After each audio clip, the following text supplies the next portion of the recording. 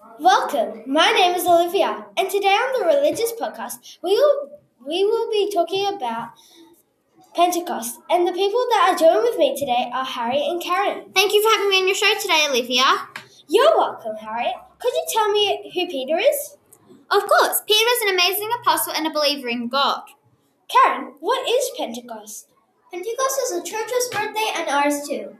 Pentecost is also 50 days right after the Easter Sunday. I know something about Pentecost. Pentecost is a Jewish celebration to celebrate the Passover festival is over. Olivia, do you know anything about the connection between Pentecost, Holy Spirit, and the church? The connection about Pentecost, the Holy Spirit, and the church is related to Jesus, and they don't have the same meaning to each other.